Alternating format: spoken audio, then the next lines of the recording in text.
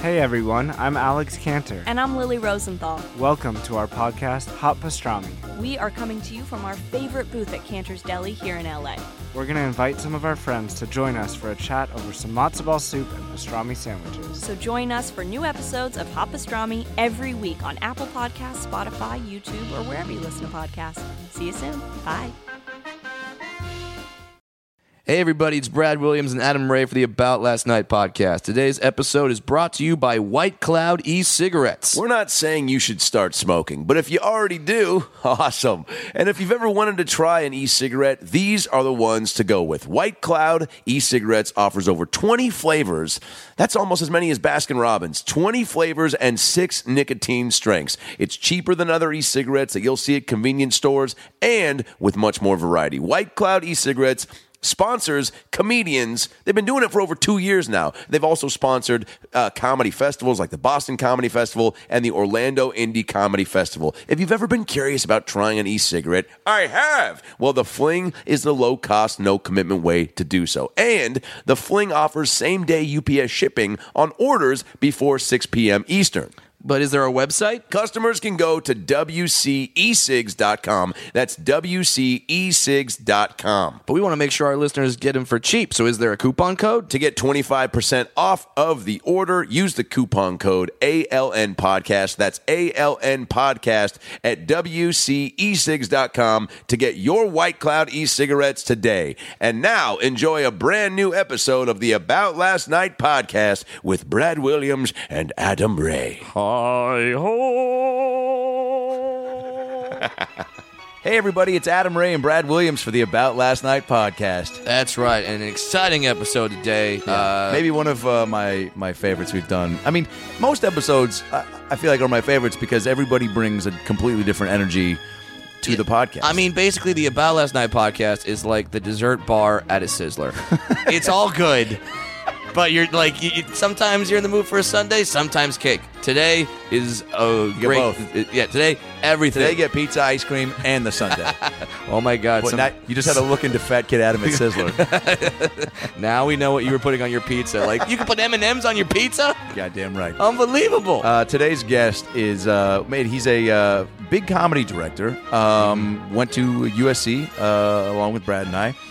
Let's see, you may know him from his work on films like Anger Management, Nutty Professor 2, The Clumps, Naked Gun 33 1/3, 50 First Dates, The Grudge with Robert De Niro. Holy shit, maybe one of Brad and I's favorite movies of all time and probably yours, Tommy Boy. He directed effing Tommy Boy, and it's the 20th anniversary. Peter Segal is our guest. If you don't know who Peter Segal is, well, you probably do now because you're like, oh, I love all those movies. Those are all my favorite movies. Yeah. Well, he sat down with us. I met Peter.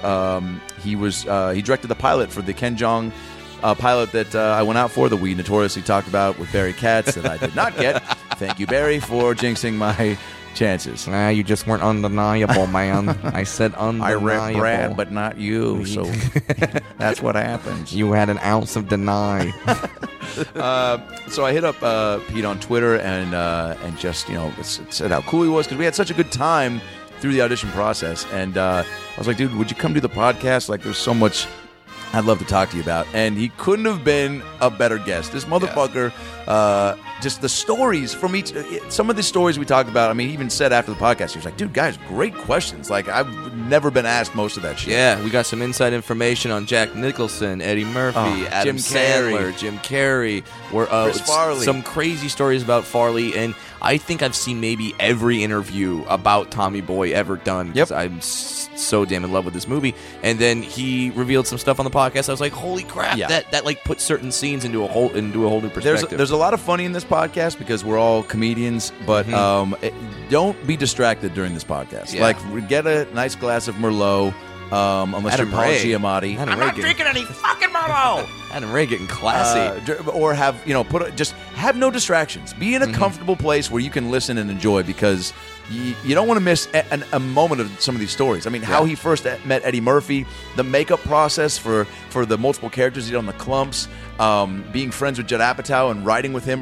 There's just so much it's his dad had a publicity for MGM and he got to screen Bond films in his basement. dude, there's just so much details, and I'm probably gonna listen to this one back and just kind of fully soak it in. So and jerk off. So absolutely.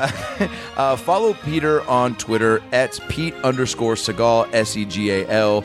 And of course, hit him up and tell him how much you loved him on this podcast. Follow Brad on Twitter at FunnyBrad. That's me. Follow me on Twitter at Adam Ray Comedy. Brad, where are you going to be touring coming up? Well, April 30th through May 3rd. Oh, yeah, wait, no, say the city first. I always forget that.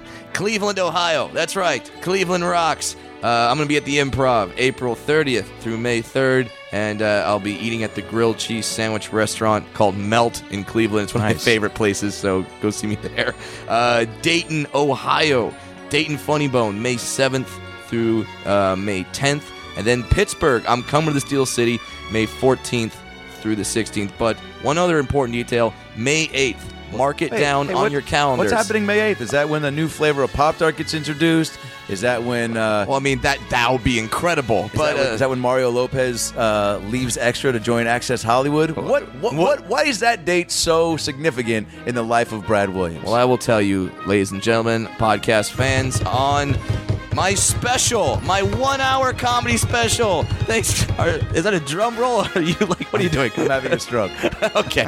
My 1-hour comedy special called Brad Williams Fun Size will debut on Showtime. That's right, on Showtime and the Showtime app. So DVR it, watch it, sit down with the same bottle of Merlot that you sat down to listen to this podcast with. You drunk. and enjoy my very first 1-hour special. I couldn't be more proud. Thanks, buddy. And more excited. Yeah. And also, I just feel like, hey, man, great hour specials do wonders for people. I'm hoping. That's all you can do. But also, you know what you did. Mm-hmm. You were there for it. I was. You were there for the editing process. I edited it a lot of times myself. Yep. You know how it looks. Yeah. So you're putting out there you have to feel, and same thing when you're auditioning. You got to walk out being like, I gave the best of me for that. So whatever happens, I'll deal with. But at this point, it's pretty clear that when you do shows, people are very receptive to you. So I feel like that's going to be no different from the special. The fans that already love Brad Williams are going to love this. And hey, man, you're going to get a lot of new fans. And just so you know, if you needed more incentive to watch my 1-hour special on Showtime on May 8th, I'm wearing a vest. He's wearing a vest. He's wearing a vest. It's a midget in a vest. Midget in a vest. Oh God! Saved the vest for last. How dare you? But you know what? Never mind. I take back that. How dare you? Save the vest for last. Save it for May 8th. May 8th, Showtime. Brad Williams. Fun size. Yeah. Unbelievable. I will be watching that in Scottsdale, Arizona, which is where I will be May 7th, 8th, 9th at the Stand Up Scottsdale Comedy Club in Scottsdale, Arizona. Great club. Get your tickets at standupscottsdale.com. And then come see me in Vancouver, BC at the Comedy Mix May 21st through the 23rd. That's in downtown Vancouver, the Comedy Mix. Come see me. ComedyMix.com for all the tickets. And, of course, Laugh Factory, Comedy Story, Improv when I'm in town. All those tour dates are at AdamRayTV.com. Speaking of .coms, head over to AstoyMerchandise.com because we got some ABLN merch. New mugs and new shirts are up. Potentially working on some Roni and the Quave shirts. Because we've heard your demands, people. Heard your demands. You want some Roni and the Quave merch. So we are definitely working on that. But yeah, estoymerchandise.com. And then when you come out to see us do live shows, we'll sign the shirts. Yeah. We'll take pictures with you in the shirts. We will Instagram photos out of you wearing the shirts. Yeah. We absolutely will do that. Buy your shirts, wear your shirts, support the pod. We've seen the coffee mugs have been there's been quite a few purchases of those in the last few weeks. And start your morning off right with the podcast and drink out of us. Wait a minute. What? Drink your morning out of us. Yes, exactly. estoymerchandise.com. Always go to iTunes, rate the podcast, comment on the podcast. That certainly does help us in the ratings. AboutLastNightPodcast.com. Is that all the plugs? That's all the plugs. That's all the plugs. Wait, you do it. That's all the plugs. Hit that. That's where we're gonna be. Watch my special May 8th. And now, sit back, relax, and enjoy Mr. Peter Segal on the About Last Night podcast. Oh, you didn't. You're gonna set me up for the name. I thought we were gonna do that way. Oh. The way that I do it. Remember, and then. Oh, that's right. Okay. Yeah. Sit back, relax, and enjoy the About Last Night podcast. Now, by the way, I'm now getting to hear how I sound, how you think I do it. You just did your impression of me closing out the intro. 1,000%. Enjoy our guest, Mr. Peter Segal. Well, the weekend's over, so it's time to chat about it. Got a midget and a Jew, so why don't you sit down and listen to our dope podcast during lunch, dinner, or breakfast. Brad Williams and Adam Ray are here for you any time of the day. So come on and treat yourself right. It's About Last Night. It's a boring to sit at a concert unless you're, it's Kenny G. But I say that without going to a Kenny G concert. So maybe he's got stand-up dance-along songs. But Yeah. So, but she laid into one of the lady was like, "Can you please sit down?" And it was during Private Eyes, which is one of my favorite songs. So I was already having a problem with this lady. I was like, "Pick a different tune, and maybe we can talk." Yeah. But and my This girl is at go- UCSD? yeah, and the girl turns around and she goes, "We paid money just like you, and it's Hall & Oates, and it's fun music. Why don't you guys stand the fuck up?" And the husband then shushed his wife and was like, "We'll stand up in a little bit. You're right. And it was Wow. yeah. And then the last song, everybody was up. Yeah. Yeah. Pete, I like to open most podcasts with just a long Hall & Oates story. Yeah, put Should those I, on. put these on? Yeah, Yeah. just kinda Can I get hear ready. Go right better? ahead. Can you? There's a button Can't on. hear anything now. Now I can hear. It's the fancy, pull that mic as fancy close as noise you want. cancellation. We really spare no expense here on the About Last Night podcast. Very nice. Yeah, Well, thanks for having me. dude. Yeah, have you done podcasts before? I have done a couple, but this is up there. Yeah. Yeah. Hell yeah. Well, and it's kind of new for us because we normally just have comedians and actors on. We don't really have too many directors. Like we had Paul Feig on, Yeah. and now you. So you're in fantastic company, my friend. I think Well, that. Paul and I are old pals. Yeah, I think that was the first piece of information we exchanged. Yeah. After we both were like, great hair. And then, Well, you got to get past that. Yeah. I mean, it's about maybe 10, 15 minutes of hair talk. every and good then male into it. friendship needs to get the Starts hair with hair. comp. Yeah. No, I met Paul when he was an actor. Oh, shit. And I was producing the Jackie Thomas Show, which was sort of a spin-off of Yeah. Roseanne. Yeah. And we hired him to play one of the writers. It was a fictitious TV star and his writing crew, and Paul was one of the writers. And so that's how we met. And then I kept putting him in cameos in some of my early movies. He was an audience member in Naked Gun, No shit. and then a reporter in My Fellow Americans. So yeah. That's amazing. No kidding. And then he popped up in Heavyweights, He just kept on. And then he said, "I'm done with the acting thing. Yeah. I want to do something else." Yeah. Is that. Oh, go ahead. I was gonna say when he started directing, did he come to you for advice or get any tips from you? He told me he was sick of the acting thing and he was going to take a road trip and just clear his head. And when he was on this long road trip, he decided to write about his high school days. And that became Freaks and Geeks. Oh, shit. And so he would Brad, we call gotta me take a road frequently. trip. Yeah. Oh, yeah, no kidding. So Yeah. that's all. That's all formula. it takes. Just turn it around, road trip and career change. Yeah. All right. Yeah, so you guys were in the film school at SC together. I was not. I went to SC, but I was English and broadcast journalism. That's right. Yeah. Brad and I both went to SC. You and I Yeah. should, but Brad Yeah. did. But what was I your was the major? BFA theater school. Okay. Yeah. All right. I wanted to minor in stuff, but that was the one bummer about that. It was my SAT scores weren't at where they needed to be for my incoming freshman class because they were. I think the mean average was 1580, and I'm like, hey guys, Isn't tone it 16 down a notch. Isn't 1600 perfect? It is, Brad. No, Good see, Lord. You're revealing your age. Now it's 2400. Oh, What? really? Yeah. See, back in Oh, the day, because you have kids that are in college right yeah, now. So yeah. yeah, and so you know to about say you that. have 1600 today would be terrible.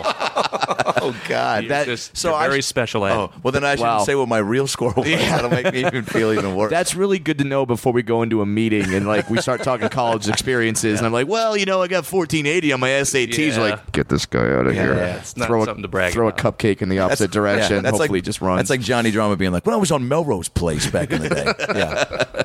Yeah. Okay, so then you broadcast journalism, but then what makes you go Well, film school? I had no idea. Yeah. I was. Are we allowed to like? Do you say, do this? The protocol is this is. I mean, Okay. Paul and I think at one point we were talking about a fake.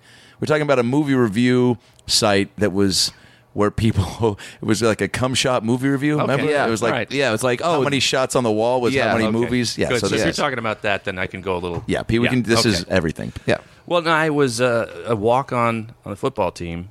Tried out and got cut early, and then so it was my junior year when I realized, okay, sports is not the way I'm going to go. Yeah. Epic fail, Coach John Robinson. Absolutely, and yeah, exactly. You And missed then- out. So I got an internship at Channel 2, and I became a PA on some local, kid shows and sports specials. Yeah. And that was my film school.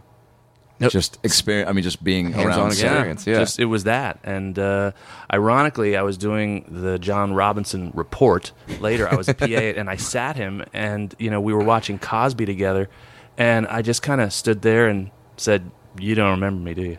He was like, "Nope." Had no idea. I tried out, and that he actually told me to my face, "Sorry, kid, it's not going to work out." You never forget those faces. No, you don't. No. What were you in a fraternity or any sort of? No, I was an RA. All I cared about was having my own room. Your own room in college, That's huge. that is huge. It really Yeah. is. Yeah. You don't really understand until you get into the real world Yeah. what you are sacrificing by having a roommate. Oh, absolutely. Yeah, I started. I started living on my own at age 26, and it's like never again. Yeah. Never going back. And No. So you said, what's the fastest way that Absolutely. I can hang all the Muppet Show posters in my dorm room and not piss off anyone? Exactly. And then, it's you got your place to yourself, and it's free room and board. Yeah. And how much Done. do you really do as an RA? pretty much nothing. I was gonna you have say. to tell like a guy- Our RA smoked pot with us and told us when he played tennis if we wanted to come watch. Yeah.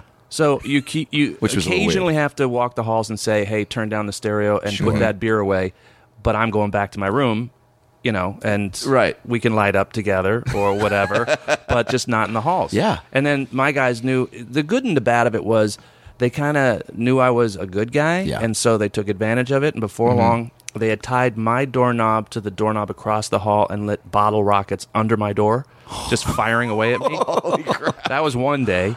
Then one day I came back from a weekend. Went to go visit my dad, and they had taken all of the furniture from the lounge. Somehow they keyed my room, and they put all of the furniture in the lounge in my room, stacked floor to ceiling. It took like 6 hours to dig out. Like the amount of time in college you spend on certain pranks, That was involved. yeah. And it like they had to sweat a lot. Right. So I'm not really sure it was worth it. Because like I look at that like, hey, the RA is out. We gotta prank them. The last thing I want to go is, well, you know what I'm into? Manual labor. Let's make sure that happens for this Let's prank. lift about 3,000 pounds worth of furniture. Yeah. And only one guy will be laughing. I don't know if that was worth it. And so, wait, was Will Ferrell going to SC when you were there? I think he might have been a year or two after me. Yeah. Paul and I were the same year, but Yeah. he was a little after me. But I was there in the Marcus Allen days. Oh, shit. And Phil Joanna was in the film school. The film school was still the barn, kidding. which was like this old building next to Bernkrant. Every building's got a new name now. Yeah. I don't know if Bernkrant. Bernkrant's, I think it still is. And now it's like a big library there. But that was literally the barn where the film school was. And now it's just yeah, now it is Ritz-Carlton Hotel. yeah.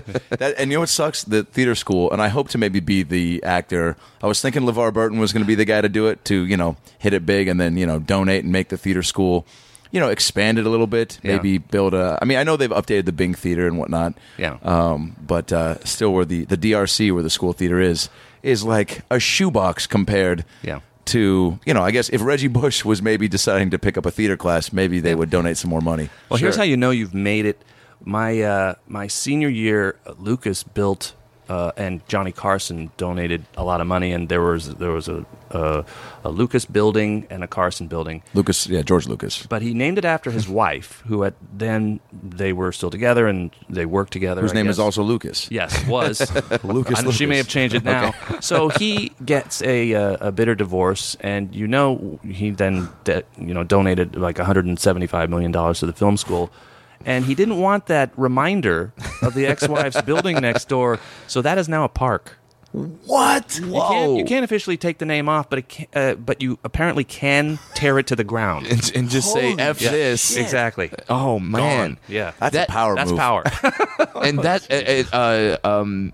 Adam Carolla says he doesn't want fuck you money, he wants fuck me money, to where you spend so much money to screw yourself. And that's essentially what he did, where it's like, yeah, I donated $170 million, but it's going to be for a park. Yeah. Not this advanced crazy school. Wow, that's kind of, I think that's almost worse than getting the tattoo of like A tattoo removed, a building removed. yeah, that's see, that's like your guy named Skeeter that lives in the trailer park. He's got to go get the tattoo removed. Yeah. But George Lucas has a whole new set of problems where he's got to get the building removed. Don't want to get him angry. So before you came to LA, you grew up in New York. Yep. I find this fascinating, and I don't know how much you've talked about it, but I'm sure there's. I mean, you have. I think if you were just to look at your IMDb page, I mean, so many stories you probably can't even.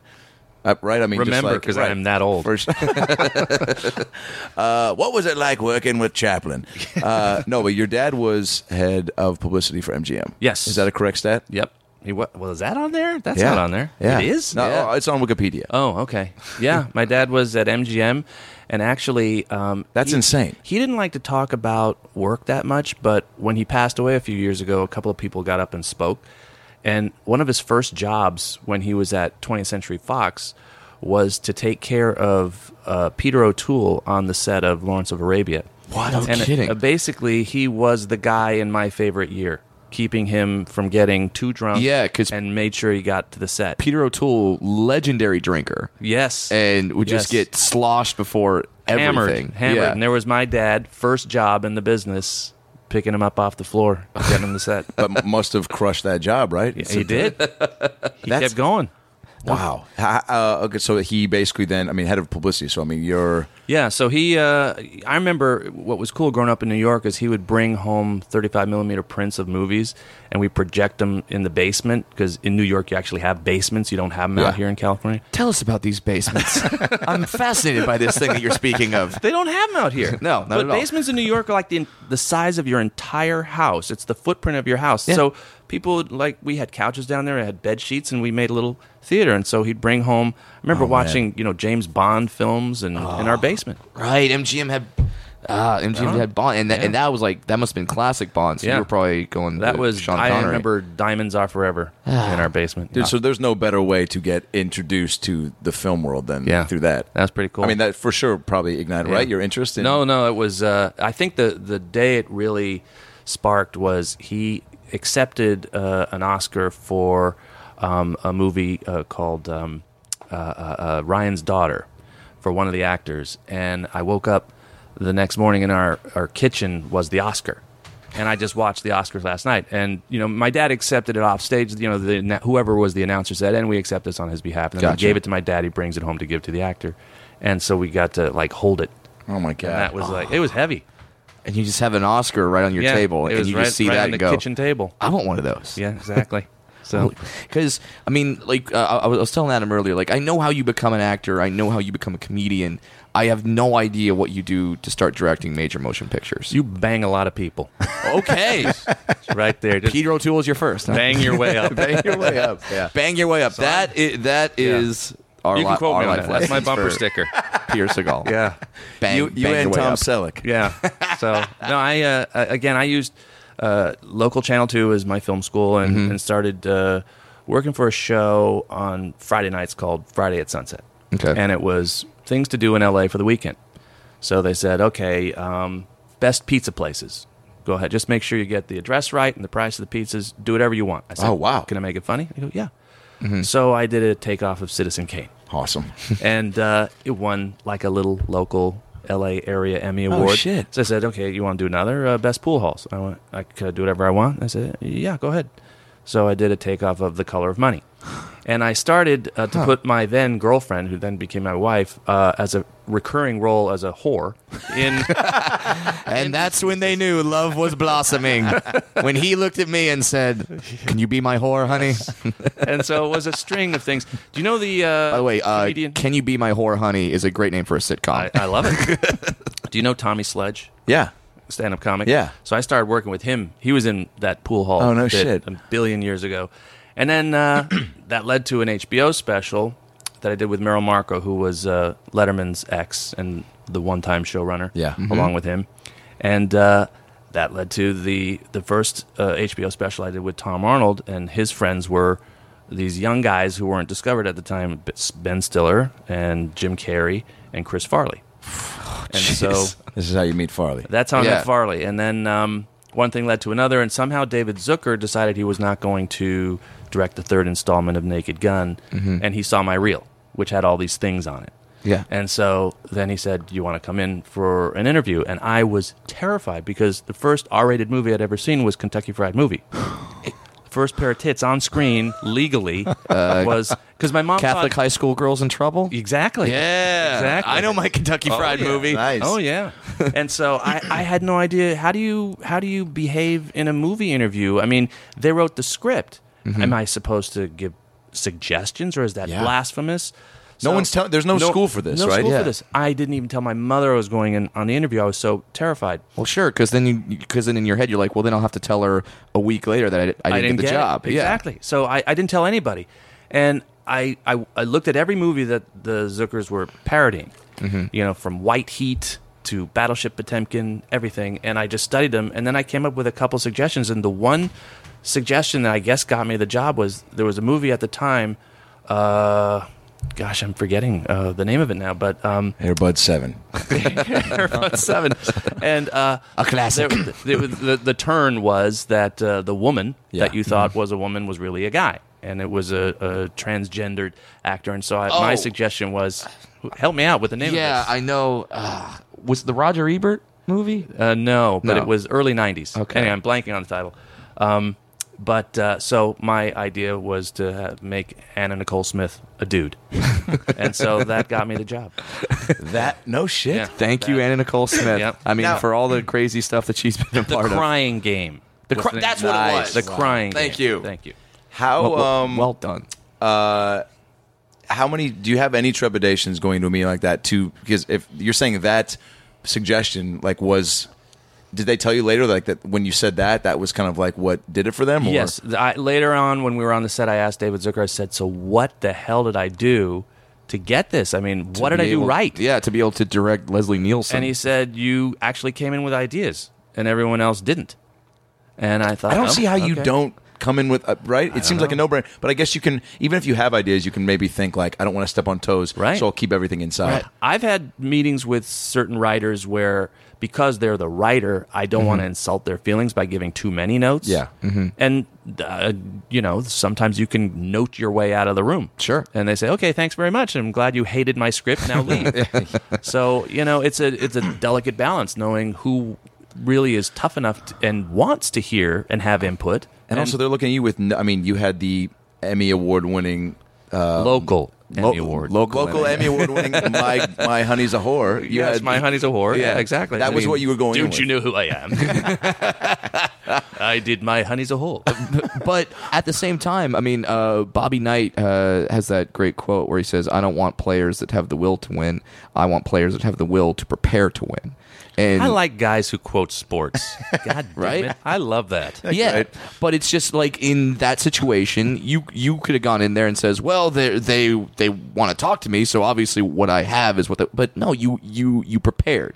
You went in there and said, "Okay, I'm going to come in with all this stuff," and you watched a bunch of movies and you got familiar with the material to the point where you could rap with the guys. Well, it's something that I tell the youngsters today. You hear that, you young whippersnappers listening out there to the About Last Night podcast? You got to do your homework. And so I did my homework on that. And even when you deliver something to somebody, if you're a production assistant, IMDb the guy. Yeah, Sure. Because you never know. I had my nephew one time working for me and interning for me, and he delivered a script to Chuck Roven, who was a producer on Get Smart.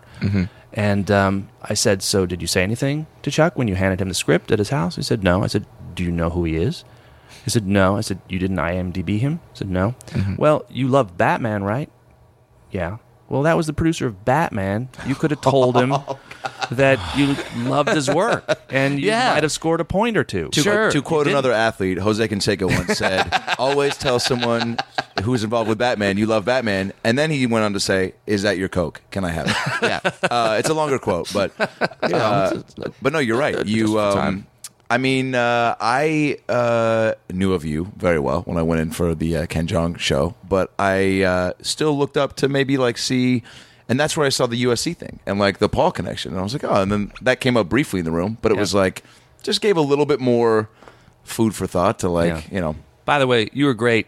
You were great in the auditions. And you know, I was going to wait till the end of the podcast. No, you know, I can't. That's a perfect segue, though. But you were awesome. Oh, thanks. And you know, it's the business, right? Yeah, I mean, I was super bummed because I think I've auditioned so many times, and there's a handful of parts where you're just like, oh, I can do that in my sleep, and I'm like super. You feel like what your take is for that is great. Yeah. And then also, you guys were also great, and that made it super. You just get so foamy at the mouth to be a part of, to do something fun. Yeah. I mean, that's just another case of. I've been so many of those where it's, and that's what you just have to get into a place because then the who's the kid who got the part, long blonde haired kid. Yeah. Okay. Marshall. So wait, it wasn't the long blonde haired. Oh no, sorry for your role. Yeah. Sorry.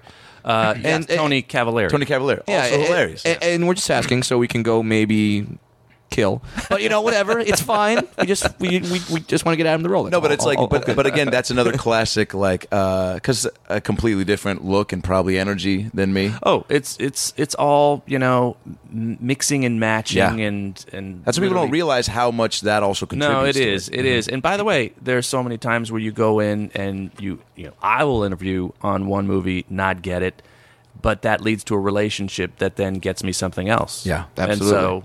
Because they look at you and they look at your track record, they go, okay, well, maybe not for this particular film. Oh, yeah. But then, and then when something else comes up, they go, oh, yeah, that Pierre guy, he was really good. Well, writers and directors have to audition as much, and even producers, to get certain properties. Sure. If you're interviewing, the for the Dr. Seuss, with the Dr. Seuss estate, you have to go to Mrs. Geisel, and, which sounds like a Seuss character. Yeah, well, you have to. Theodore Geisel was the creator, and you have to win the approval and trust of the estate. And so everyone auditions. There's another film you did, Grudge Match. Yep, love that movie. Thank you. I don't know. You were the one. What? Well, but I don't know. And I'm trying to put this together. Were you in? You might have been in the room for this, and I think you were. I had a director session for De Niro's son. You did? Yeah. I was there on a day when Adam Brody also read for it. Remember that? Okay. Yeah. So with Roger Musenden, casting director. Yes, over on the Warner Brothers lot. Yeah. Yeah. So I think we met there first, which is crazy. Wow, that is. And I remember I did it a few times, and then you gave me a little direction. And then, so I guess the point I'm trying to make is, I just hate stop being in the room. Stop being in the room when I'm auditioning for shit, Peter. Oh man. I was just watching The Voice last night, and I was remembering that Adam Levine came in, and he auditioned. No shit. Yeah, a few times for the role that John Bernthal got. And a great call.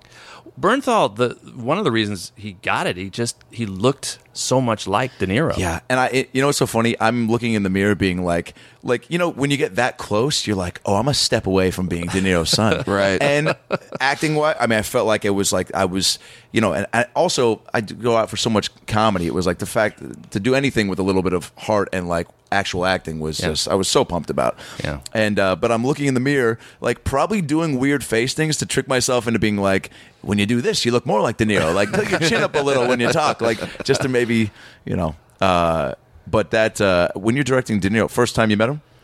No, I had actually interviewed with him I was talking for a while about doing the third Fockers.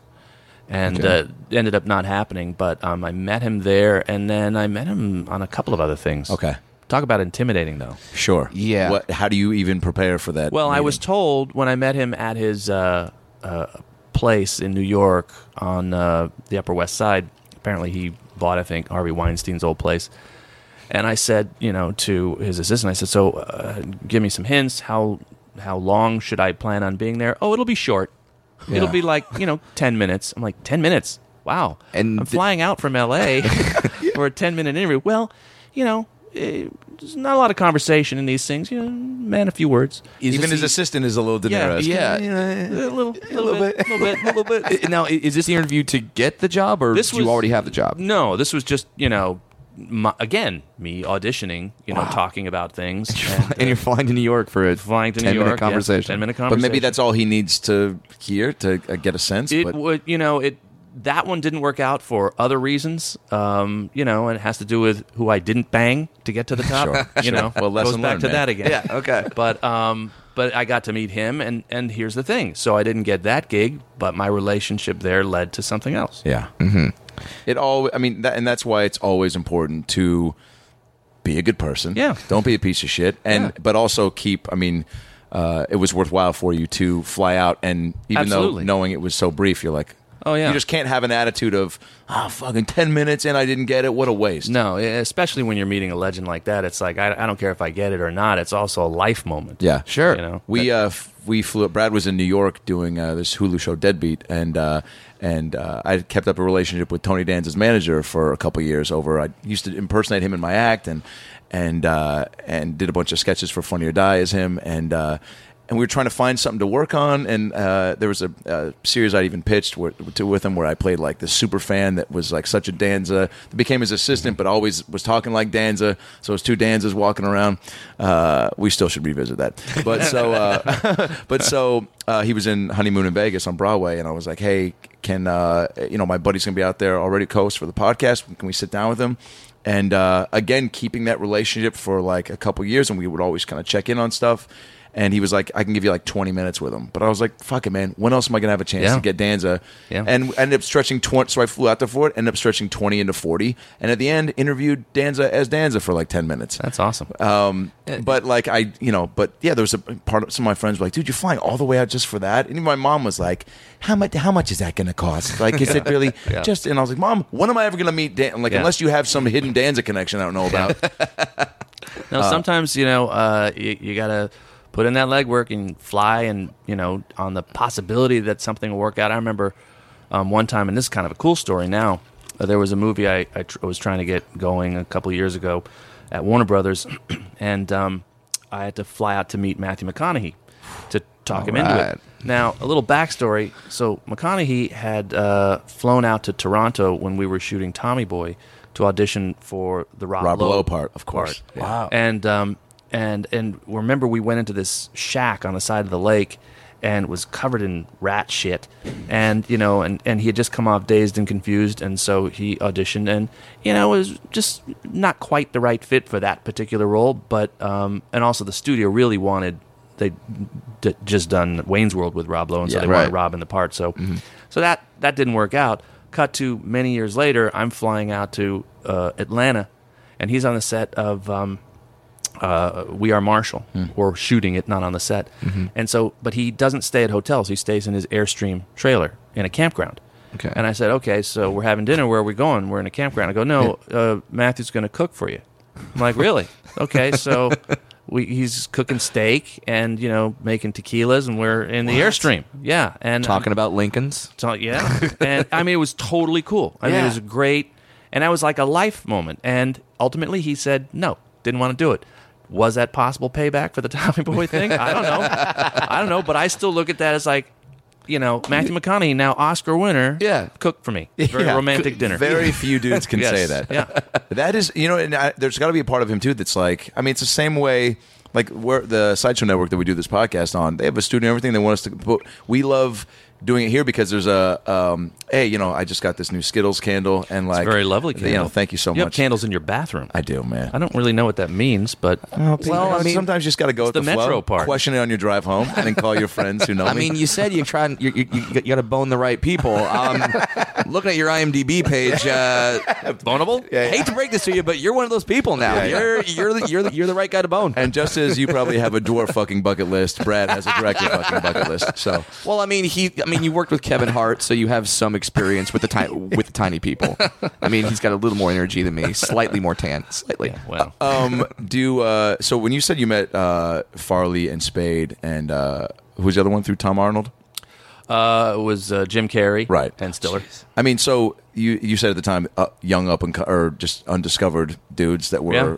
Yeah. I mean, what were you met? Farley was doing. Farley was on SNL. He hadn't done the big sketches yet. He hadn't broken through. But Isn't it crazy? People don't know that. They just No. assume he got on and immediately the was first- motivational speaker. Yeah, like the first episode was doing the No, it took a Chippendales while. sketch, It took but- a while, and Yeah, you know as it it's does. really fierce, the competition. You know, on SNL, if you don't have kind of an alliance with a writer, or Yeah. if you don't write yourself, Right. then you're going to kind of watch from the sidelines, no matter how talented you are.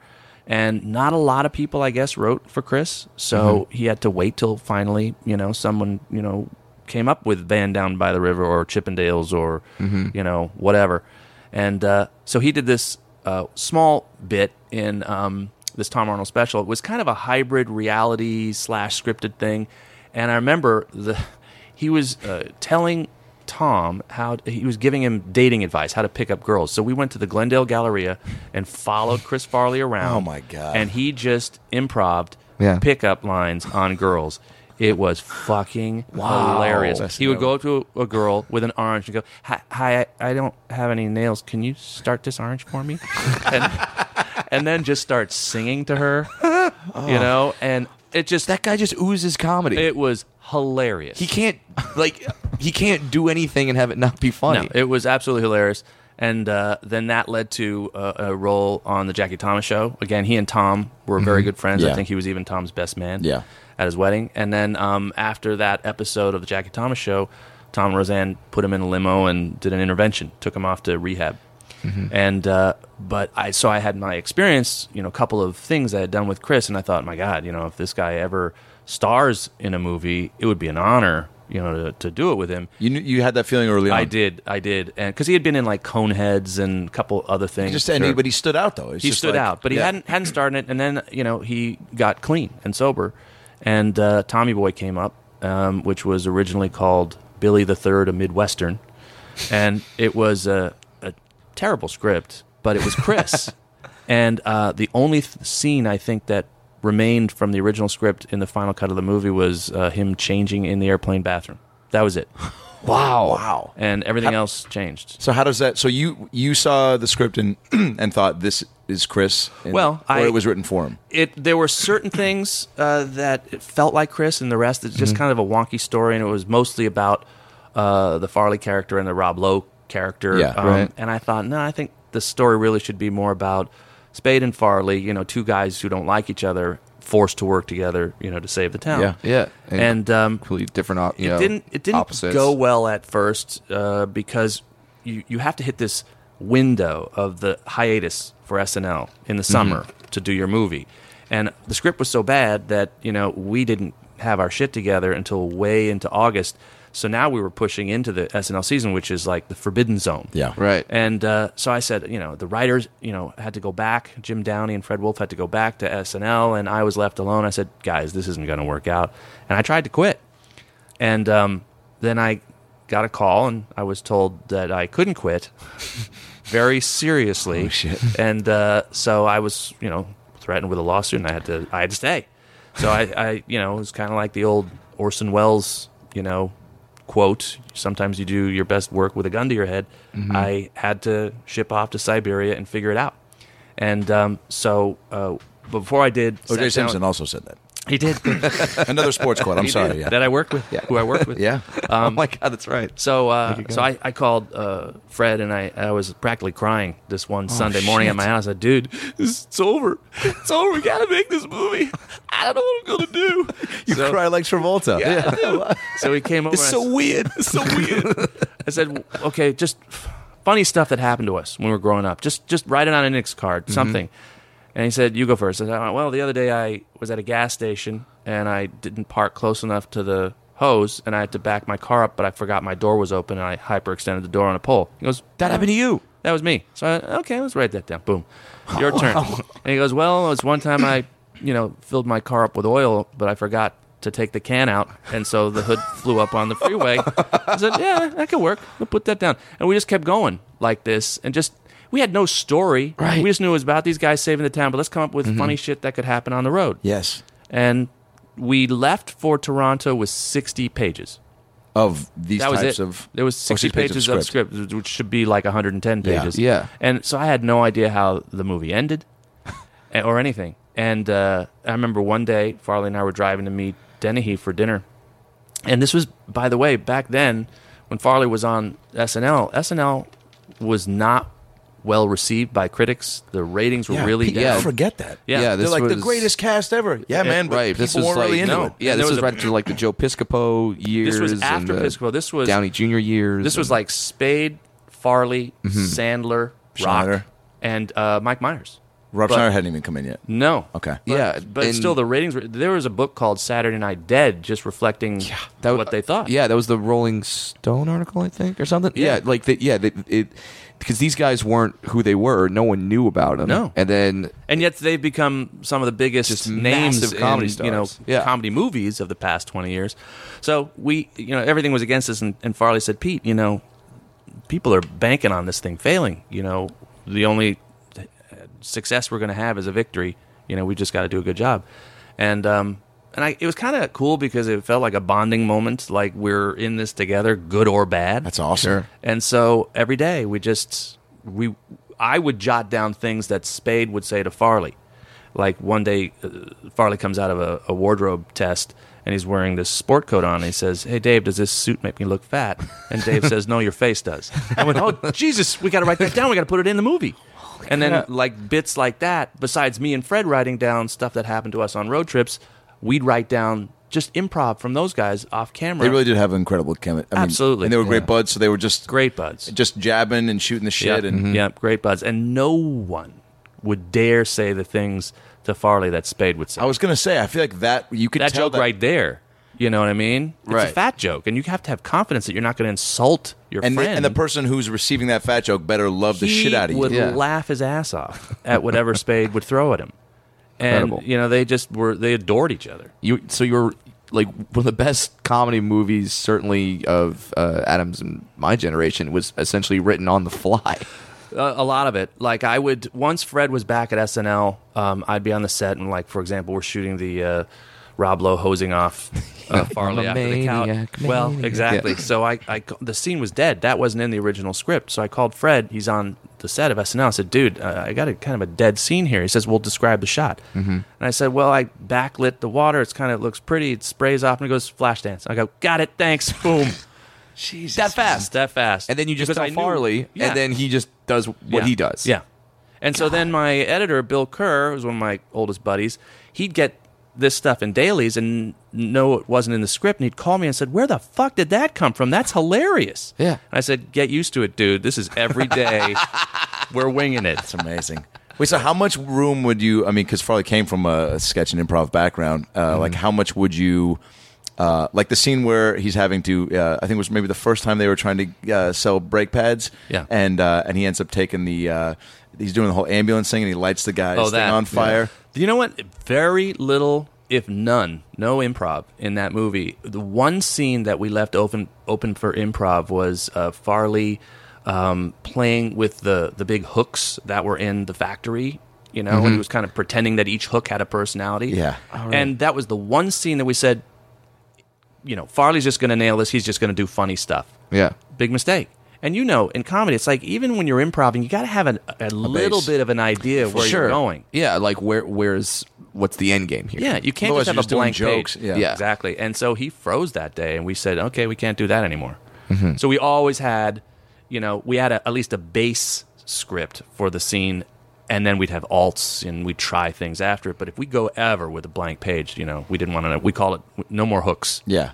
Yeah. So there was no so even when he was smashing the stuff together, he's like, new guy's in the corner puking his guts out. Oh my God! Like there's none of that. That's all on the page. Most all of that was on the page. Yeah, I mean his. But as a director, you want people to have a little bit of room to. Absolutely. I mean, you don't want to squash the life out of them. Yeah. Yeah. But you hope that they'll take what is on the page and elevate it beyond. And when this whole process is going down, like, is there moments where you think to yourself, like, I think we're going to do this. Like, I think we're going to pull this thing off. I think it's going to be good. Not on that. No. I literally thought that this was going to be the worst piece of shit. I grew a beard to hide. And I grew a beard to hide. Cartoon character. I didn't want to be recognized. I just wanted to hide behind facial hair. And I thought, oh my God, because I didn't know the next day what we were doing, and it felt like a newsroom. I'd stay up till 2:00 writing, emailing Fred back and forth. I think back then it was before email; it was carrier pigeon, and then we'd Game of Thrones, send a raven. Yes, and then we'd work it out on the day. But the pressure of that every day, and then even if you do have a great day, then being like, oh, fuck, what are we going to do tomorrow? Correct. As soon as I that, said, you can't I don't know even how this enjoy. movie ends. How can I? You're making enjoy the it? movie not knowing how it ends. Correct. But what I realized later is Lorne Michaels' entire career is start Monday with a blank piece of paper. Yeah. By Right. Saturday, you've got 90 minutes of live television. So he wasn't phased. Wow. So, he said, Pete, 60 pages, that's pretty good. So, okay. How much would he intervene? Yeah. Well, he was great he's very good friends with Sherry Lansing, who was the head of the studio then. Yeah. And so he would, I think, calm her, knowing that, he's in charge of a movie that has half a script that is actually spending money up in Right. Canada. And so he provided kind of a force field around me that said, look, you tried to sue the boy. Let him just do his job now. So once I was up there, I was left alone. And how big is that to be left alone? Well, Just kind of be like, I was frightened because I felt like I had been given this, blessing by David Zucker to do the final installment of Naked Gun, and here I now was squandering that gift by starting another movie that didn't really have a script. So I thought, well, I'm kind of one and done in the business, and so I was terrified, that I was blowing my big chance. Yeah. And but I remember the very first scene we shot was the guys touring the factories in the Rust Belt, and the M&Ms going in the vent was like the first joke. Yeah. And I thought it was kind of this divining rod. This is how it's going to go. Are we going to find the jokes or not? And we made a turn around the corner, and all the M&Ms did exactly what they were supposed to do, and they went right in the exact slot. I mean, we were ready with special effects guys, and Dude, the sounds of the M&Ms going in there, were so crucial to that because and then Spades, it was just like all, and it worked perfectly. And we thought maybe this, at least today, was good. Yeah. Today was good. No, tomorrow we're just going to go got one day, one man. joke at a time, one scene at a time. So you're asking me, did I know? Not at all, until finally we started to put it together, and it actually made sense. And that was like the shock of it all. so once you start to see in the editing bay, when you start to see like multiple scenes together, Yeah. you're like, oh, this story actually is great. Yeah. And the scenes are. And the other thing at the time is my two children were 2 and 4 at the time, and Taylor, was the flower girl in the wedding. Nice. And she just graduated from USC now. But back then, when they're that young, they grow every time you see them, between 6 weeks. And I would go to the edit room barely paying attention to the cut footage because I would be sobbing on Bill Kerr's shoulder, going, "This is my family." Dude, that crucial time. Yeah. yeah. And you said you're making this whole movie without an ending. When did the ending come into play? Deep into the... I mean, I was so tired. I remember Bob Weiss, one of our producers, he was hiring writers behind the scenes and saying, I think we might have something. Right. And I said, I don't know. I think it's going to be a boardroom somewhere. It feels like we're headed for one of those bad speeches in a boardroom thing, but what else can we do? I've got somebody who did punch-ups for Steel Magnolias. McConaughey's making steak for her right now, and then they'll come in and punch up your script. So I don't know. It literally bit by bit came together, and then, the biggest thing was the very end of the movie. I knew originally that, I wanted Farley's character to speak to the spirit of his father, Big Tom Callahan. I didn't exactly know how to do it, and we had ideas that'd be up on the water tower or looking over the town and stuff like that. And then a writer came in. He said, well, I'll help you out, but let me just see some of the footage that you've shot already. Yeah. And he saw the scene with Chris and Julie Warner on the lake. Beautiful, by the way. I mean, like, I got choked up at that scene. Thank you. And, we had to, hope that there would be a dead calm on the lake and have no wind. Sure. And he said, well, that's your scene. Do a callback to that. Go back and do another scene on the water, but this time Julie's not in the boat. Yeah, You could be right. talking to his dad, and then you come up with a joke. And once we figured that out, I thought we possibly have a chance. Possibly. But there was so much that we had to find in the edit room to make the story work. And the weirdest thing is, we're still talking about the movie 20 years later. Because it holds up, and that's how you. I mean, now is that weird to you? Because it's not weird to me. Because as soon as I've probably watched it. That and Dumb and Dumber are my two favorite comedies. So it's crazy that you're here right now. But I mean, so for me, I'm just like, well, of course, we're still talking about it. But I mean, now hearing these stories, it must be crazy to even. I mean, to that we're this. No, it's pumped about it. It's awesome. And I don't know. You never know if a movie's going to stick. Yeah. I can kind of tell now, having done 9 movies, that it takes about a year, and if people are talking about it in a certain way, you go, I think that one stuck, Doesn't it, and your movies can be like a big hit financially. Sure. And, people don't remember them. And this was not. This made a fraction of what all of the other movies that I made at the box office. But then something was interesting to happen 10 years ago. Paramount did a 10-year anniversary and special DVD, and they were blowing it out big, and bobblehead dolls of Farley, and sent crews around the country to interview the cast and everything. And I said, wow, you're spending a lot of money on this. Why? What's the big deal? I said, well, Tommy Boy's top 10 for us. I said, what does that mean? I said, top 10 seller. I said, well, it came out 10 years ago, so I don't get it. I said, well, top 10 of all time, Paramount Home Video. I said, you mean along with The Godfather and Raiders of the Lost Ark? I was like, yeah. Holy shit! So, Well done, sir. Well, Yeah. now ask me how much I made off it. Yeah, for sure. $22,000. I mean, and then once you have once that starts picking up, and more movies are brought, or that you get the chance to direct more movies, are you going into it thinking, okay, I kind of got this now, I'm more familiar with it? Yeah, because you were able to take a possible shitstorm and sail it into the into the night. Well, it certainly gave me confidence, but it's the same thing. It's like a new game every time. Yeah. And the nerves are there, and you don't want to fuck it up, and you feel like, this could be the last one. Mm-hmm. And then, I got fortunate because then the movie after Tommy Boy was not a success. It was called My Fellow Americans. It was Jack Lemmon and Lauren Bacall. Yep. I mean, that was an honor working with them. Sure, It was Jack Lemmon, for yeah, God's and it sakes. was amazing. But then after that, I got on a streak of 5 movies in a row that made, domestically over $100 million. Yeah. Clumps, But then- Anger Management, 50 First Dates. Yeah, that's bananas. And Yeah. then, with the biggest comedy guys still of our, And then what happens is you start to freeze up a little, and you say, I've got this streak going. I don't want to blow the streak. Right, now I gotta And so keep it then going. you start playing safe. And it's the same principle. You're quoting sports, but you see, the teams that in football, that are trying to go undefeated, like the 72 Dolphins, and it gets in their head, and so that's not a good thing, because then you don't have that same sort of reckless daring that you had on a movie like Tommy Boy. Yeah.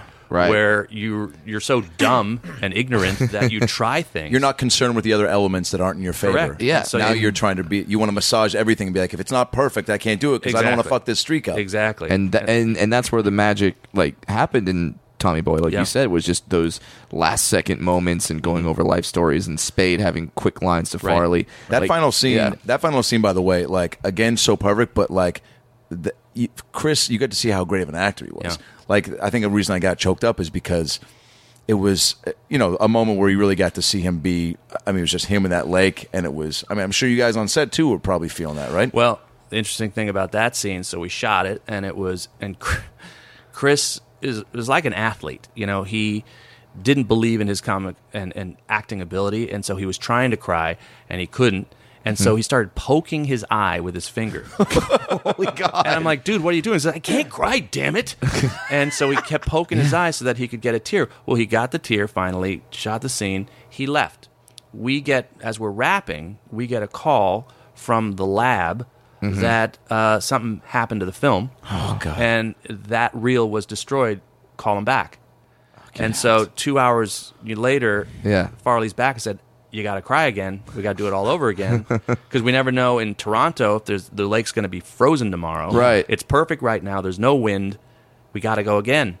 And so what you saw was him redoing it 2 hours later after the film was destroyed the first time. Wow. No kidding. And was he still doing the same thing? Was he was he poking himself? Well, you know, like I think he actually probably was actually crying since he had to do it again. Yeah. So Those are we real didn't tears. need poking in the eye that time. And then to follow it up with that joke like that, to get like when he gets hit by the, I mean, it's bonk, like, dude, it was just like, because you know, and that's what I love too is when you get like, and I was going to ask you like how important in a comedy with, because you got to have some heart, right, in a comedy, like how much. I mean, I think Paul's done a good job of that too, and Apatow, but it's like how much do you tug at the heartstring before you go, it is a comedy, you know? It's a delicate balance, and you know, to do it right, you know, you usually won't please critics because they'll call it pandering.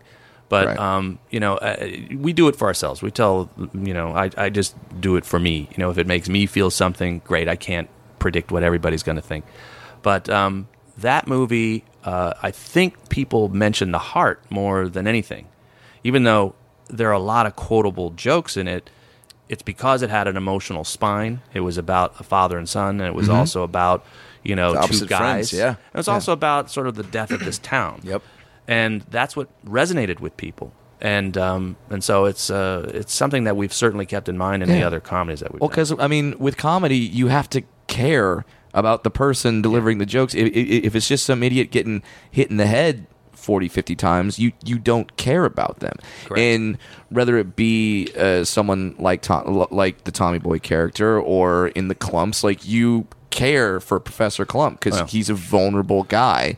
So that's kind of where the comedy allows itself to come in. Same thing too. Oh, go ahead. No, I was just saying you're absolutely correct. Sherman Klump was a beloved character, and I was terrified doing that sequel because it had been a few years since the first Nutty Professor, and Universal was in a bad place. They had like 4 or 5 huge bombs in a row, and up comes our movie.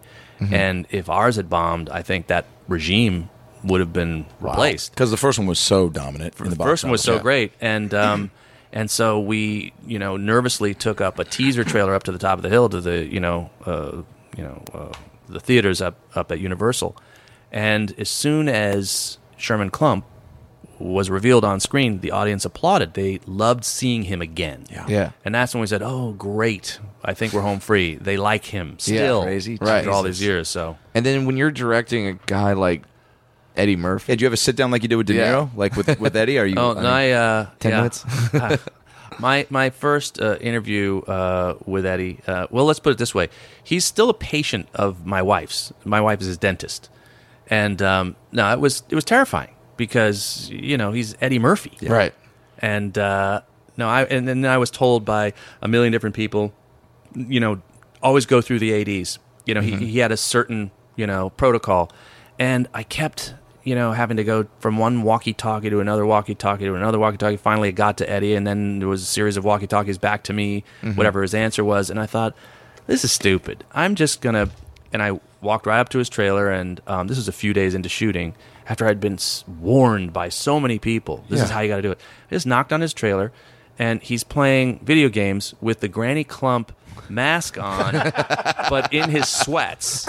So he was like Eddie from Adam's Apple down, Yeah. and then Granny up, and he goes, "Hey, come on in, want to play?" And so I sit down, I start playing video games with him, and then I start describing what the scene's going to be about, and he goes, "Okay, that sounds cool, great." And then I was about to get up to leave, and I'm thinking, "Oh, that went well. I'm going to go get out while I'm going's good." Yeah. Yeah. Then he stops me and says, "Hey, did you see that show last night?" We just start talking. I'm like, what was all this crap I was fed about, the man behind the curtain? I said, Right. he's really cool. Yeah, I mean, and you hear these stories all the time about how, of reps of actors say they're not interested in that script right now, and then Alan Thicke only likes purple Skittles. No, I was on our last movie. I was told that I wanted Alan Arkin to be in Grudge Match, and I just worked with him in Get Smart. And I gave the script to his agent. He said, "Oh, he's not going to do this. Alan's tired of playing an old person." I'm like, "Oh, that Says them. yeah, Well, I hate to break the news to you. He is an old person." So, but I gave the script to Alan, and he loved it.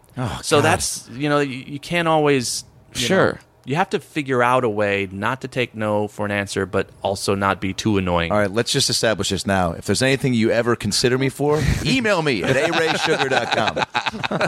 don't actually go through the damn agents. He'll say yes. Yeah. And the next time you work with Kevin Hart and you're like, well, but his cost is a little too high. Yeah. That's when you call me. And I will come in. This cost is too high. You can't even escape the midget puns. No, hey, and I'm going to do, I can do a way better cartwheel. He can. I'll vouch for that. I can do a way better cartwheel. In 50 First Dates, though, well, actually, real quick, just the makeup process for Night Professor. How much did you oversee? Well, Rick Baker won an Academy Award Yeah. for the first movie. But I didn't realize, how complicated it was. It was 6 hours of makeup every day for Eddie. And to get into makeup. Yeah. Then it's Right. about 2 or 3 hours to get out. Yeah. And so I felt horrible that he would be the last guy off the lot after our crew had packed up the trucks. The makeup trailer light was still on. So I felt like I couldn't let him be the last guy off. So I would always go in at the end of the day and talk to him. And then Rick Baker would always be pissed at me because if you're talking, it's hard to get the glue off the face. Yeah. So I said, Pete, can you just shut the fuck up so we can go home? He just needs to sit here. So I learned to, talk and then let them do what they had to do. But I just, it was great, just hanging out for hours. He probably really appreciated it. And I'm sure that. Well, I think so. And then the other thing was really cool is we'd have what we call Friday night videos where I would, and it's scary because you never know, is the actor going to like the stuff you're doing during the shoot? And that was the longest shoot. That was a 96-day shoot because of all the characters. Yeah, and you have a total of 8 to 9 hours of makeup every day. And very little time shooting. You would shoot, right? I mean, you guys, would you have other actors in the seats for the other There were tennis relatives? balls for the other actors, and then I did the voices of the other. Now, by the way, that's a frightening thing. Yeah. Me, the white Jew, doing impressions of all of Eddie's. Please, somebody, don't buy those rights. I want to do that Broadway musical at some point. Me, the white Jew. And so, because in the first movie, Eddie had an earpiece, and he would hear all of these actors in the soundproof booth giving all the other lines, so he could talk and overlap those characters. He said he didn't like wearing the earpiece anymore, so he said, I thought, well, then what? I guess it's I need a just Jew to feed me the lines. Yeah. Jew. He was just pointing to me, but I said I thought he was meant to Jew. So I started doing it, but it's like I started being Granny Clump, one Sherman, and then having to play Mama. Oh, my baby. I mean, Jesus. I would have to. I feel like he stole your voices. Well, the first time I did it, it was like a very long pause. My life slowed down. Oh, God. And I looked up at him and I thought, is this going to be good? He looked at me and he went, okay. And then we kept going. And I thought, that's it. Yeah. I'm in. I'm in. Oh, man. Jesus. And so, That's incredible. And then so he's just got to do that one part. And you're reading, I'm reading. So the dinner table scene in the restaurant, Yeah. there were 6 characters, so it took 6 days. For a One 4-minute character a scene. day. Yeah. One By the way, character a day. I feel the same way about how I do with Jim Carrey in like Liar Liar or Jim Carrey in The Grinch and Eddie in Nutty Professor. I feel like those guys, and only maybe those, I feel like those guys only could do those parts. Yeah. Robin Williams maybe could have done Liar Liar, but like physically what Jim Carrey does in that is, beating himself up in that courtroom. Yeah. Like nobody could do that. Yeah. And with Eddie with this, and I feel like I am also just such a love people that do multiple characters like that, and it's why I loved Martin growing up, and like I feel like he should have been considered for an Academy Award for that. Yes. Is that crazy to say? No, he should have. It's mind blowing. I mean, Yeah. they're every person is a real different person, and it's never did I be like, oh yeah, that's a character that time. No, he's like no one else, and there's a guy who will take what's on the page and it will change. You know, he will improvise a lot. Some guys not so much. Yeah. Eddie a lot. And it's, you know, he will, I think, surprise himself at times and just start cracking up with the stuff he comes up with. And it's just, that is amazing to watch. With it, him working. And then that's got to be crazy. I mean, because now if he's improvising a bunch as Mama to the grandma, now you got, I mean, you we would write down the improvs. The script supervisor had like the toughest job on that because she's writing down all the ad libs from yesterday's performance and the day before and the day before. So by the time you're at day 6 of a 6-character scene, you've got 6 extra days of improv. So your script for what started out as a 4-page, 4-minute scene is now like 20 pages long. Holy crap. But you might as well do all the improvs for everything. But now that's me pointing at the tennis balls, doing 20 pages of his improv that are now I'm reading the script, and then trying not to step on his lines so I don't overlap him. That's, to me, seems like one of the biggest obstacles is not overstepping, like, and letting him. I mean, it's like you basically had to develop comedic rapport with a legend, and let him do what he's going to do, and not limit him without any. You guys never had any scene study classes together. No. There was no. You played a couple video games. No, that was that was the coolest thing. And if you asked me during pre-production how I was going to do it, I would have no answer because we had to make that up. Because I thought I was going to have the earpieces and all these other actors were standing by. Right. Nope. And you just Isn't that crazy that Eddie Murphy trusted you to help him give those performances? Well, I'm not sure he trusted me at first. He just didn't want to do it a certain way, and I guess the trust was figure it out, you know. And but like so he I had couldn't to have liked. figure it out. He could have not liked the way you were doing. Oh, yeah. You know, could've- you could have been stepping on. You could have been nervous. I mean, you could have just gone totally horribly wrong. But I feel like that's a really amazing skill set to just, and I don't know if you innately have always had this, but just, and maybe you picked this up from the Tommy Boy, like, we got to figure it out, that you weren't scared of anything, but like, if Eddie Murphy to me was like, that would be in my head to be like, don't fuck this up, but you were just like, all right, he wants me to do it, I'm going to do it and not think twice about it. And then I'll say that I took that to my last film that I did, Grudge Match, and you know, again, it was amazing working with both Stallone and De Niro, but Bob really likes to rehearse a lot, and so the way I interacted with Eddie on that set carried over here because Bob would say, Pete, just run the lines with me. And I'd start running the lines, let's do it again. And let's do it again. And then I'd tell the crew, you know, take 5 because he just wants to keep running. Then I realized I'm running lines with Robert De Niro. Step outside yourself. If you took 2 seconds to think about that, you wouldn't know how to answer And him. Stallone's in the But you back just going, do who it. took my cherry Slurpee? And you're like, all right, man, we're running lines. Easy with the Slurpee talk. But that's the kind of moment where you say, this is a life moment. Now, Who do you share these stories with? Wife when you get home? I You mean, right now. The only person who cares. and like looking at all the films that you directed, the screen legends that have been in your films, between your Robert De Niro's, your Sylvester Stallone's, your Jack Nicholson's, Nielsen. Anger Management, Leslie Nielsen. How do you, like, because I know a lot of actors are different in terms of how they like to be directed. Do you try to adjust to each one of these actors? Like, okay, this guy's more hands on. I could tell him. Like Sandler, you're going into a guy that's got a built-in empire, right? Yeah. With 50 First Dates. So it's Yeah. like, do you just kind of go, hey, what's up, Sandman? He's like, only my friends call me that. And you're like, I thought we were friends. This is already weird. Well, the first movie I did with him was Anger Management, Right. with him and Nicholson. And the cool thing about that was having Jack Nicholson on the set, everyone was terrified. Yeah. So normally where Adam would be, and he still is the king on his set, but he was the co-king. Right. And so everyone was on their best behavior, including Jack, because Jack was off his normal game. He was in an Adam Sandler comedy. Right. So he really listened because he said, you know, basically, I don't know this world. I know what I do. How do I fit in here? I know Diane Keaton comedies, right? So everybody is different, though.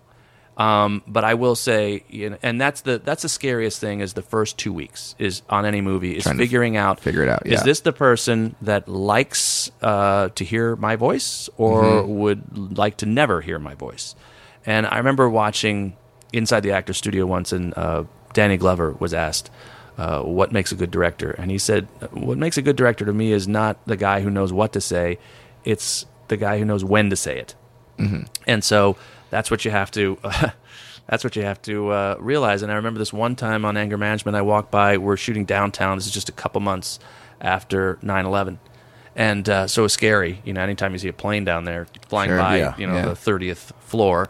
And I see Sandler, and he's in an office. We're chilling between scenes, and he's laughing. He goes, "Oh, boy, he's pissed at you."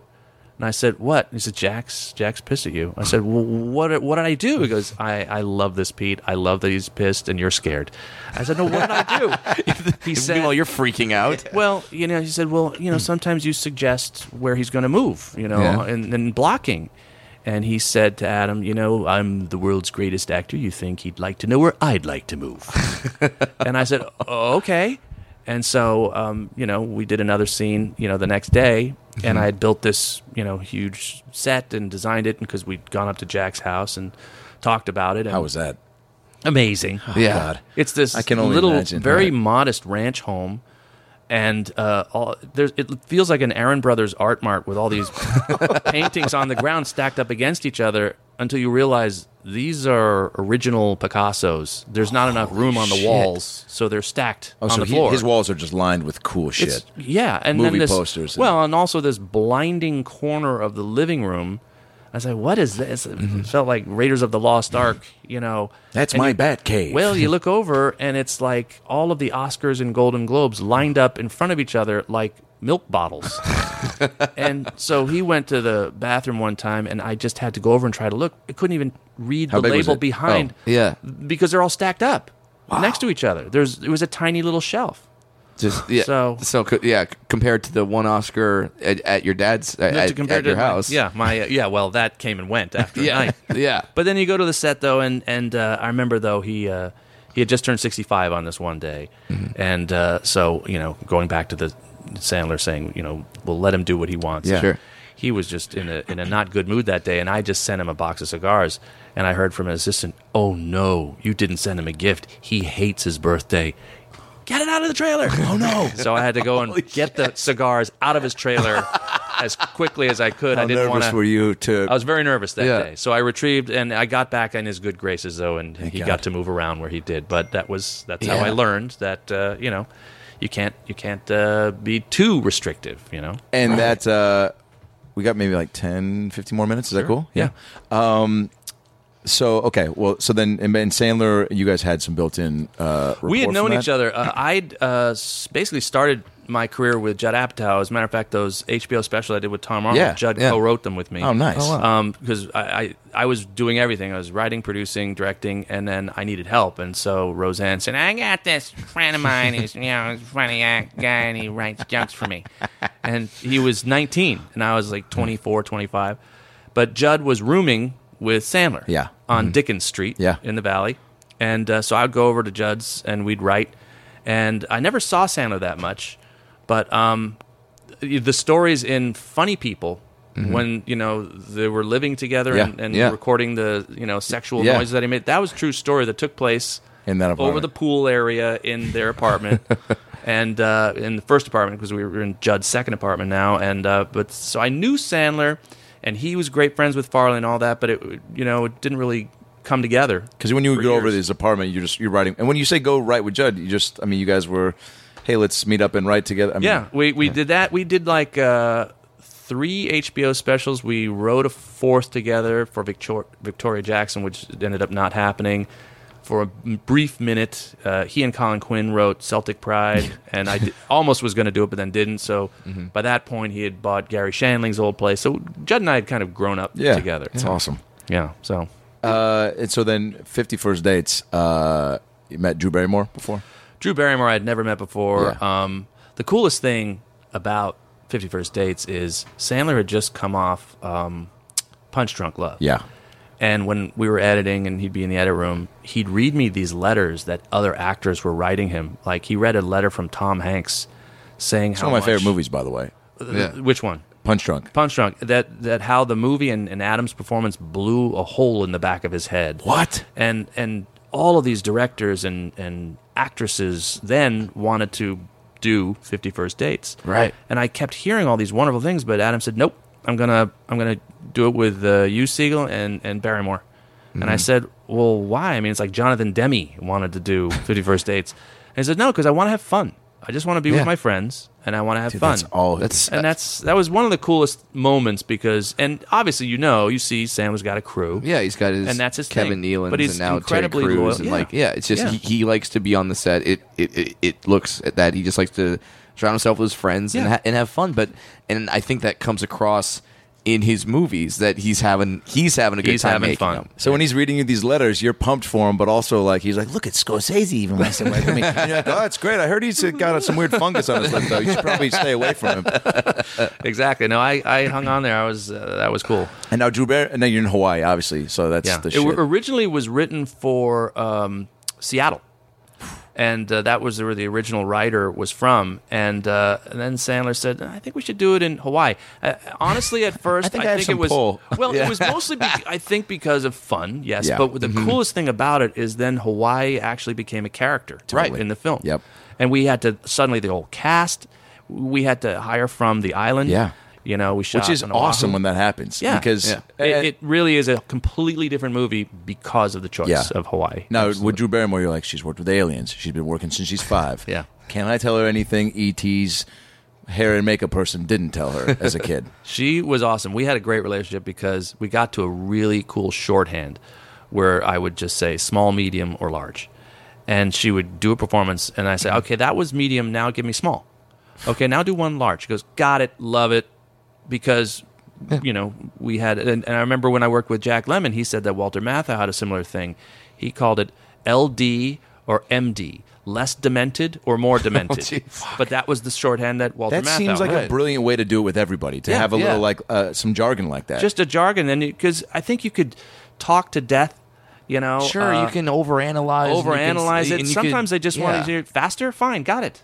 Slower, Done. great. Yeah. So when you hear actors being like, that guy just said faster and funnier, make a goofier face. It's like, well, if you're just saying like, goofier face, but it's like sometimes the person is great and you're like, why over? Some people, just the slightest suggestion, they don't need a big push.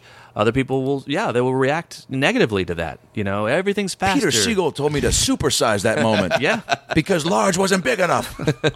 Because especially when you come from your origins or TV, which everything's supposed to be faster, funnier, and comedy. Right. That's like the crutch. That's the go-to thing. But I heard someone just said to me, I was working with a buddy of mine, Mike O'Malley. And, Love him. Mike O'Malley, he's awesome. former host of Nickelodeon Guts. Guts and Get the Picture. Yeah, you know Mike O'Malley, from what, not Boston Legal, Boston Commons, right? Wasn't he on with, no. Yeah. Yes. But I know him mostly from writing. He was from Shameless because I did an episode, and then he's created a show for LeBron James' life, called Survivor's Remorse. He's behind that? Yeah, he created it. That's kidding. awesome. And he was telling me, Mike Nichols' line is just when you think you've nailed the scene, do one more take faster. And that's Mike Nichols.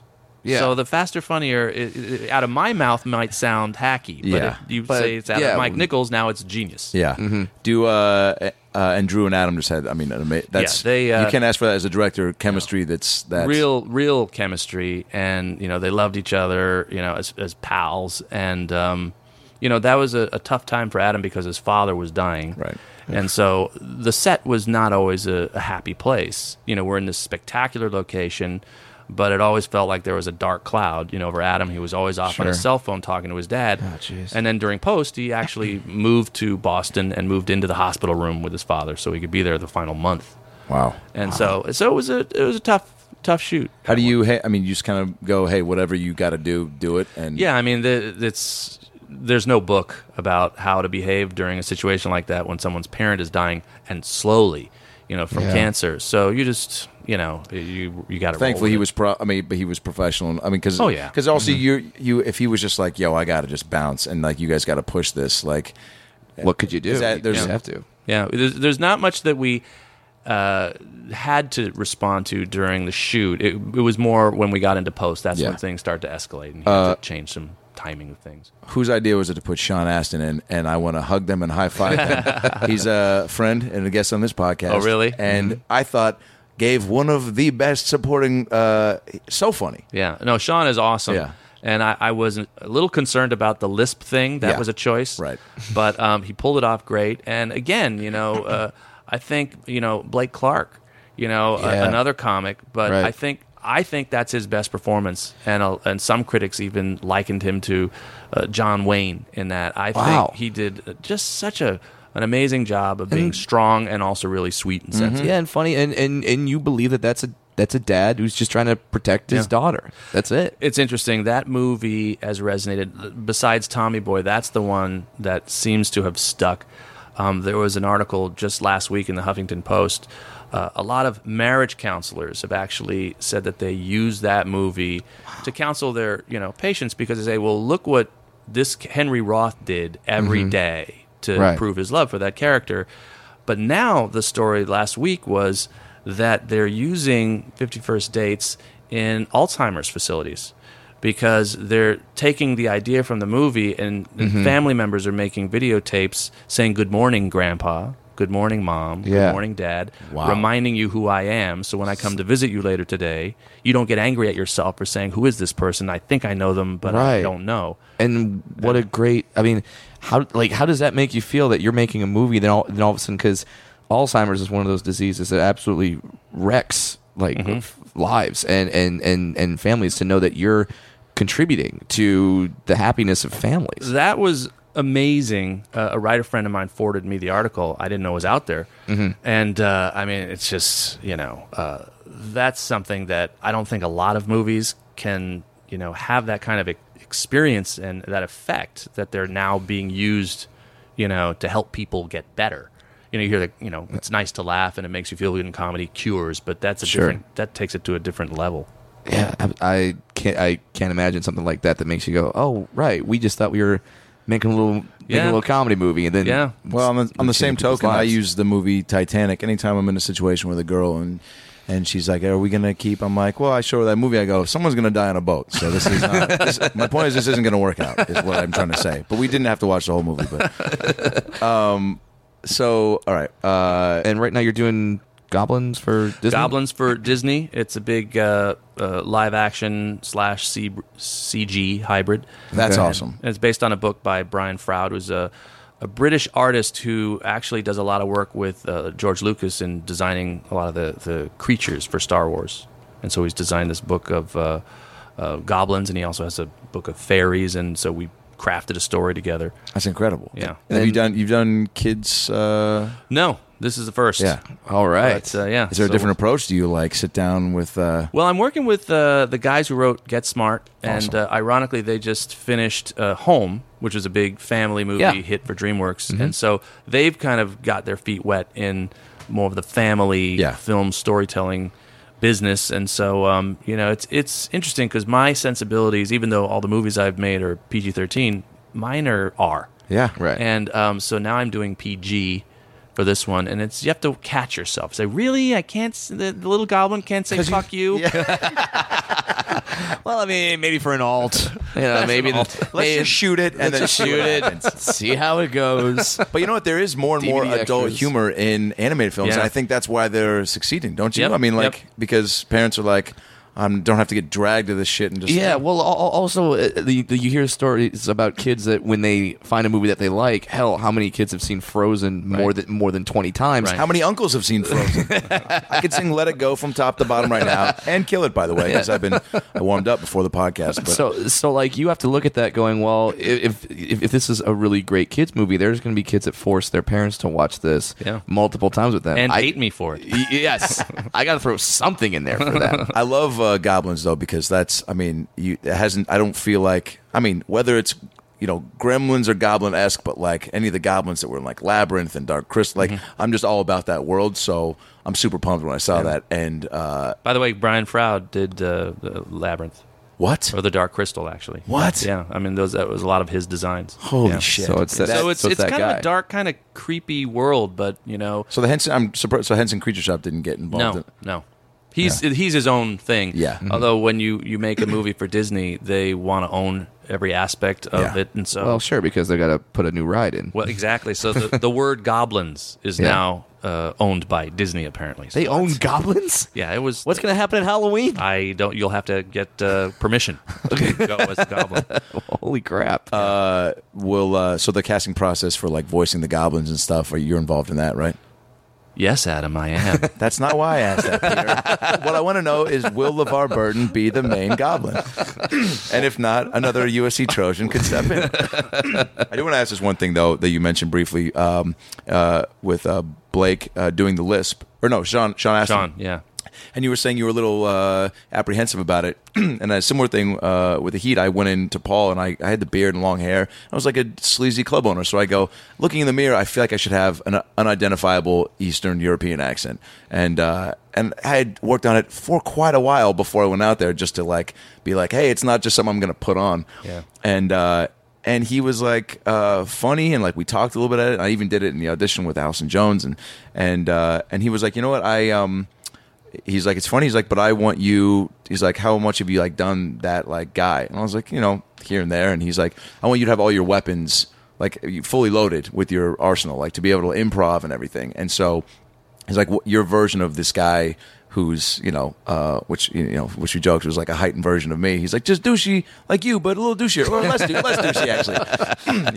And tone down the douche was the main I was like, note. Paul, you guys gave me these True Religion jeans. I didn't show up with this. LD or MD? Let's douche more douche. Yeah. He was like douche down because you're already too high. But so my question, so like, what's the when you see an actor making a choice like that, like how much do you just have like an immediate like, oh, that's, you can't do that, do this, or you try to... David Zucker had a term, can you live with it? And so the reason why I worried about Sean Astin having a lisp was, it's funny today in this scene. Right. But after, a couple hours in the movie theater, is it going to get old? Yeah. If you ask Adam Sandler, he had a bad can you live with it, apparently in The Waterboy. Mm-hmm. He had a very different accent that had a lisp and a stutter, and it did not test well. And I think the entire movie had to be ADR'd without the stutter. Wow, what? And so if you talk about Can You Live With It, that's one that didn't work. And, when Rob Schneider, we had the I replaced, Mm-hmm. and I worried about that. That one actually worked out well, as did the list. But sometimes, those choices you make that are going to affect every day, you say, okay, can you live with it? Mm-hmm. And that's what's scary. But when it works, it's great because that's a very unique thing, a trait that that character has now that's only his. But it could go either way. Yeah. Wow. That's awesome. Yeah. And once again, we just want to say thanks so much for taking time. Well, thank you for having me. Coming out. This is, I know Adam and I love your movies, and I looked through the list. I was like, holy crap, this is stuff that I grew up with. Sorry to kind of date you, but that's okay. I mean, it's you did more than just make some movies. Like you made movies that like built and not just our childhoods, but, and I don't want to say childhoods because that like you said it. Yeah, it's out there. All right, childhoods. But it really became cornerstones of people's lives. So I just want to say thank you for that. Thank you. And before we That's very completely wrap up, I just want you to know, and yes, we have touched on goblins, and yes, we did maybe somehow go down the path of who's voicing the characters. But Brad and I would like to now pitch to you the opening scene with the two main goblins as Michael Caine and Tony Danza. Hey, boy, being in this goblin world, it really is, it's really pretty crazy, isn't it? Yeah, we have to wait down here in the dark. Sure. And just for the perfect moment. Of course. To come out there. Now, I'm going to be really scary. You gotta because my eyes are yellow and they're the size of tangerines. Yeah, I didn't want to say anything, but your eyes are abnormally huge. The giant goblin eyes. I don't know if that's like it was a choice or if... Well, listen, it's kind of a birth defect in the goblin world, but we're supposed to be scary, so it's going to work out just fine. Yeah. Judging by the laughs, I'm going to go ahead and say that this is working out well. It's going to be great. I expect a part in a Goblins movie. Here's my invoice. Hey, guys, it's me. The Jay Leno goblin. All right. Son of a bitch. Fucked it up. Thanks, Pete. Well, thank you guys. You're awesome. Thank you. So, that's the show. Thanks for tuning in. We had laughs and stories. Now go listen to more episodes on iTunes or your phone. Subscribe and tell your family and everyone you know. But what should I tell them? Well, you can just tell them that Brad Williams and Adam Ray can help you get through the fucking day.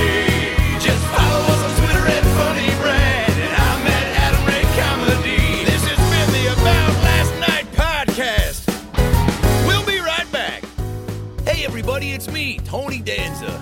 Thanks for listening to the About Last Night podcast with Brad Williams and Adam Ray. Boy, they're a lot of fun, huh? Why don't you subscribe on iTunes to this fucking podcast? Give them a 5-star rating so this midget and this Jew can feel good about themselves for a couple minutes.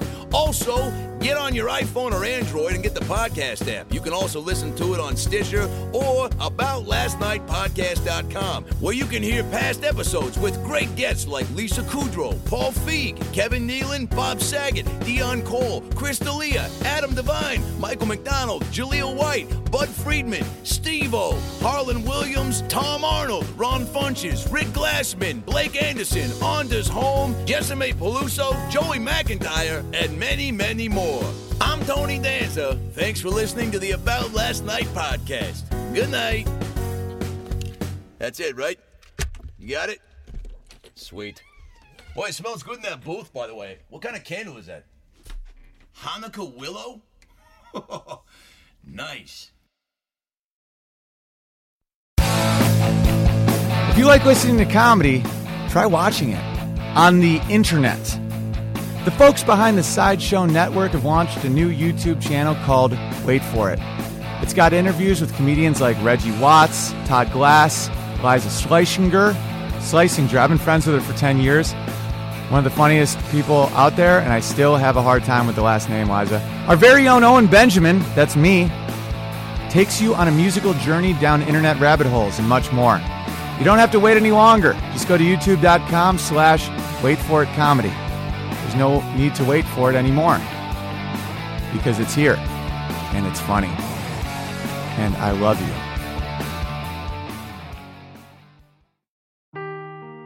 Seeking the truth never gets old. Introducing June's Journey, the free-to-play mobile game that will immerse you in a thrilling murder mystery. Join June Parker as she uncovers hidden objects and clues to solve her sister's death in a beautifully illustrated world set in the Roaring '20s. With new chapters added every week, the excitement never ends. Download June's Journey now on your Android or iOS device, or play on PC through Facebook Games.